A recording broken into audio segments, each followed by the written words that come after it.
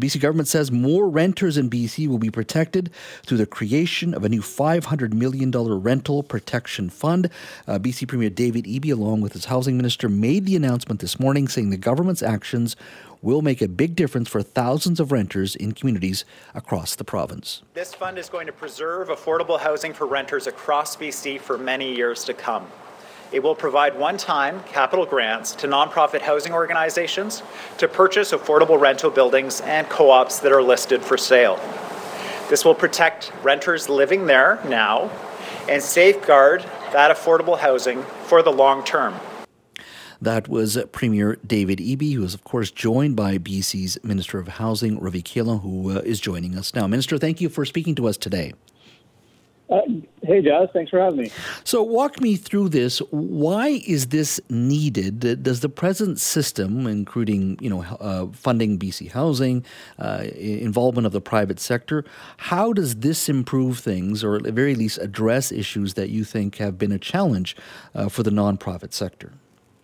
Well, most people, Jazz, are shocked to hear that in the last 25 years, we've lost 97,000 purpose-built rentals across the province, and that's a massive loss. And so in the last few years in particular, we've seen some really positive signs. Last year, we were just about 13,000 new purpose-built rental starts.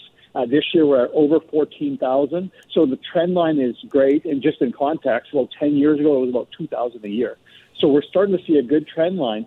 But when you're building purpose-built rental, and at the same time, you're losing rentals because buildings are getting older and people are deciding instead of having them as rentals, we're going to, sell them on the market. You're actually not really getting ahead. And so today's announcement, the $500 million, was to partner with the not-for-profit societies to buy buildings that perhaps go up for sale so that we can protect them and keep the rates of rents low for renters. And I think it's something they've been calling for the last 7 years, and obviously they were delighted to hear the news Premier Eby made today.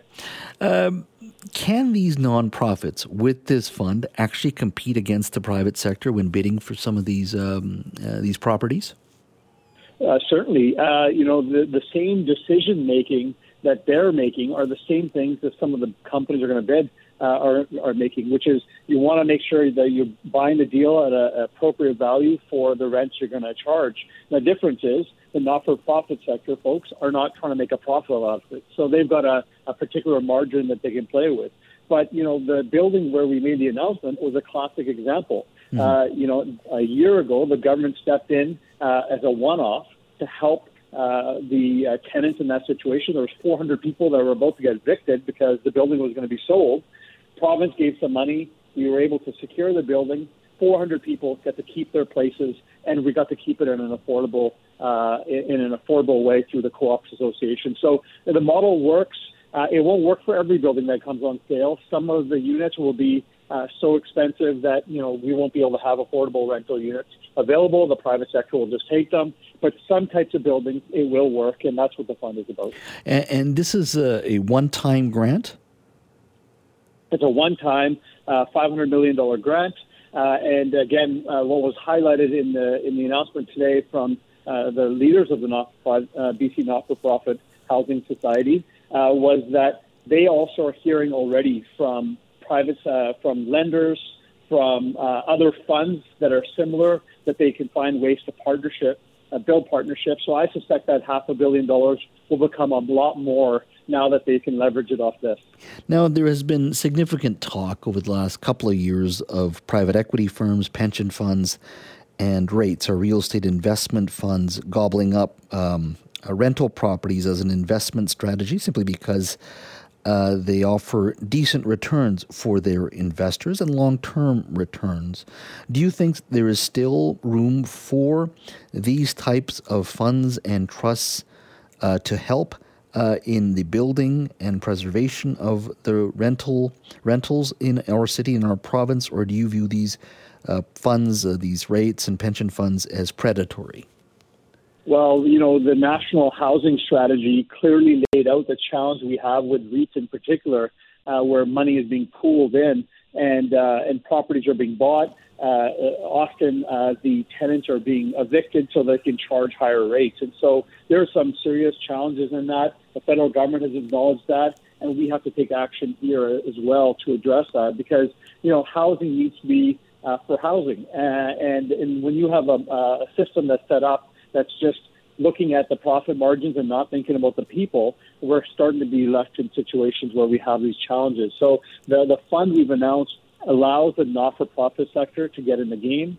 And what we've also seen, Jazz, which is a benefit from this, and we've heard clearly from them, is as these not-for-profits properties also increase in value, they can take that equity and actually either put on more units or, in some cases, make other investments to bring more affordable units online. And so, really it's an important piece for our overall housing strategy, but we've got a lot more work to do.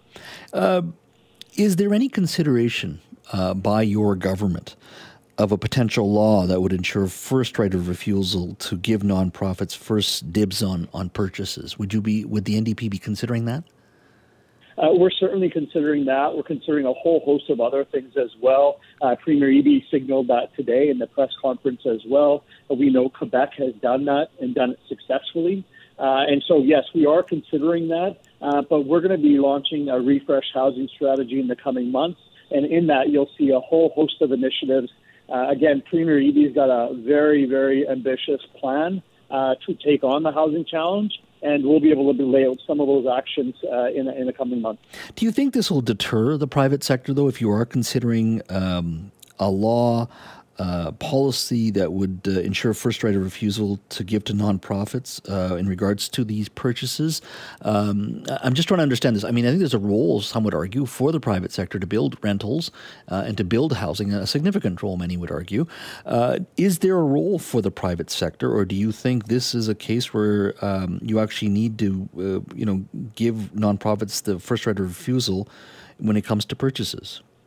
Well, there definitely is a role for the private sector in building rentals. I mean, the 14,000 units that are coming online, I would say, well over 80% of those are private sector. And that's a good thing.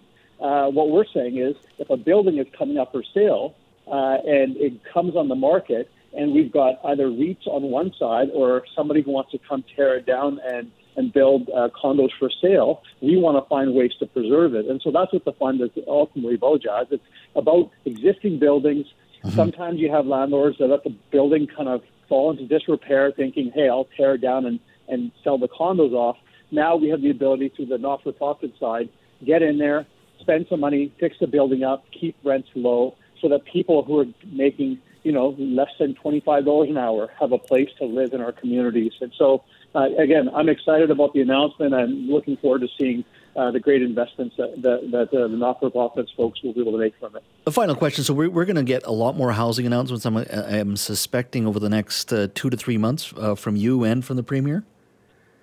Again, the Premier has made it clear housing is one of his top priorities, and I'm actually really grateful for it. Of course, I've got the responsibility to try to keep up with his pace, but I'm up to it. And so you'll be hearing a lot more things on housing in not only the coming weeks, months ahead, because it's going to require a lot of work. As you know, Jazz, very well, the housing situation, it's not one thing will fix it all. It's going to require a whole host of things happening at the same time.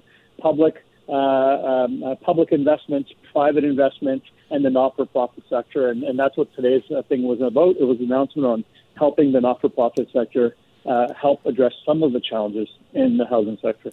Minister, thank you for your time today. I look forward to chatting with you in the future. Anytime, Jazz. Thanks for having me. For most of us, crime is something we see on the news. We never think it could happen to us until it does.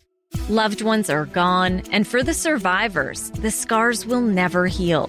I'm Nancy Hixt, a senior crime reporter for Global News. And on this season of Crime Beat, I'll take you inside some of the most serious crime stories I've covered. Season 6 of Crime Beat is available now on Spotify, Apple Podcasts, Amazon Music, and all podcast platforms.